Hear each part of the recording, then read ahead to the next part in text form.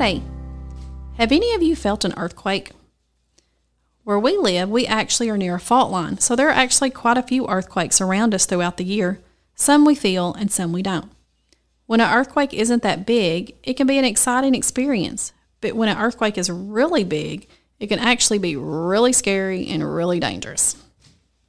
Today, we're going to be talking about a time Paul was in prison and there was a pretty big earthquake. If you want to read this story from the Bible, you can find it in Acts chapter 16, verses 16 through 40. During this time, Paul was doing ministry with his friends named Silas and Philippi. While they were there, they made some people mad because they cast a demon out of one of their slave girls. Those people had Paul and Silas thrown into prison. While in prison, around midnight, Paul and Silas were praying and singing praises to God while the other prisoners listened. Then all of a sudden, there was a big earthquake. The prison doors, walls, and foundations began to shake so much that the doors were flung open and all the chains that were holding the prisoners captive were broken loose.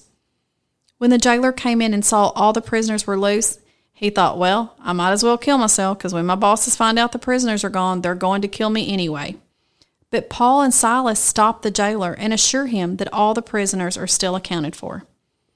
The jailer asked Paul and Silas what he must do to become saved. Their answer is in Acts 16:31. It says, they replied, believe in the Lord Jesus and you will be saved, you and your household. After that, they went to the jailer's house and they shared the good news of Jesus to the jailer and all his family. That night, the jailer and everyone in his household were baptized.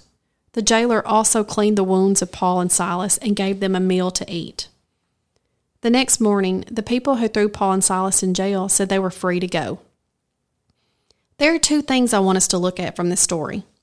The first is how Paul and Silas continued to praise God, even though they were going through a really tough time. The fact that Paul and Silas were in jail unjustly didn't change the fact that God is good, and they knew that. We can learn from Paul and Silas. I think you and I can both agree that we have gone through situations far less extreme and started to kind of blame God and think maybe He doesn't have my best in mind. This kind of thinking is not good. God is good all of the time, and He is always working out everything for His will and our good, even if we can't see it at that moment. The second thing we can learn from this story kind of flows right from the first, and that is that everything happens for a reason, and sometimes we have to go through hard things for God's glory to be revealed. Paul and Silas may have had to go through a couple of rough days, but because of that, a man and his entire family found Jesus and were saved and baptized. Now, I think if you could ask Paul today, he would say that night in jail was well worth an entire family coming to know Christ.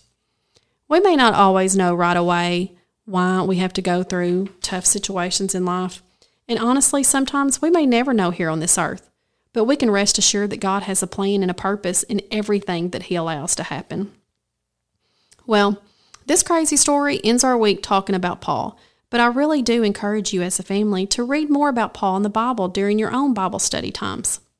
He shared so much wisdom in the Bible, and we can learn a lot from his example. Do you think you could have been praying and singing songs of praise like Paul and Silas if you had been wrongly thrown into jail?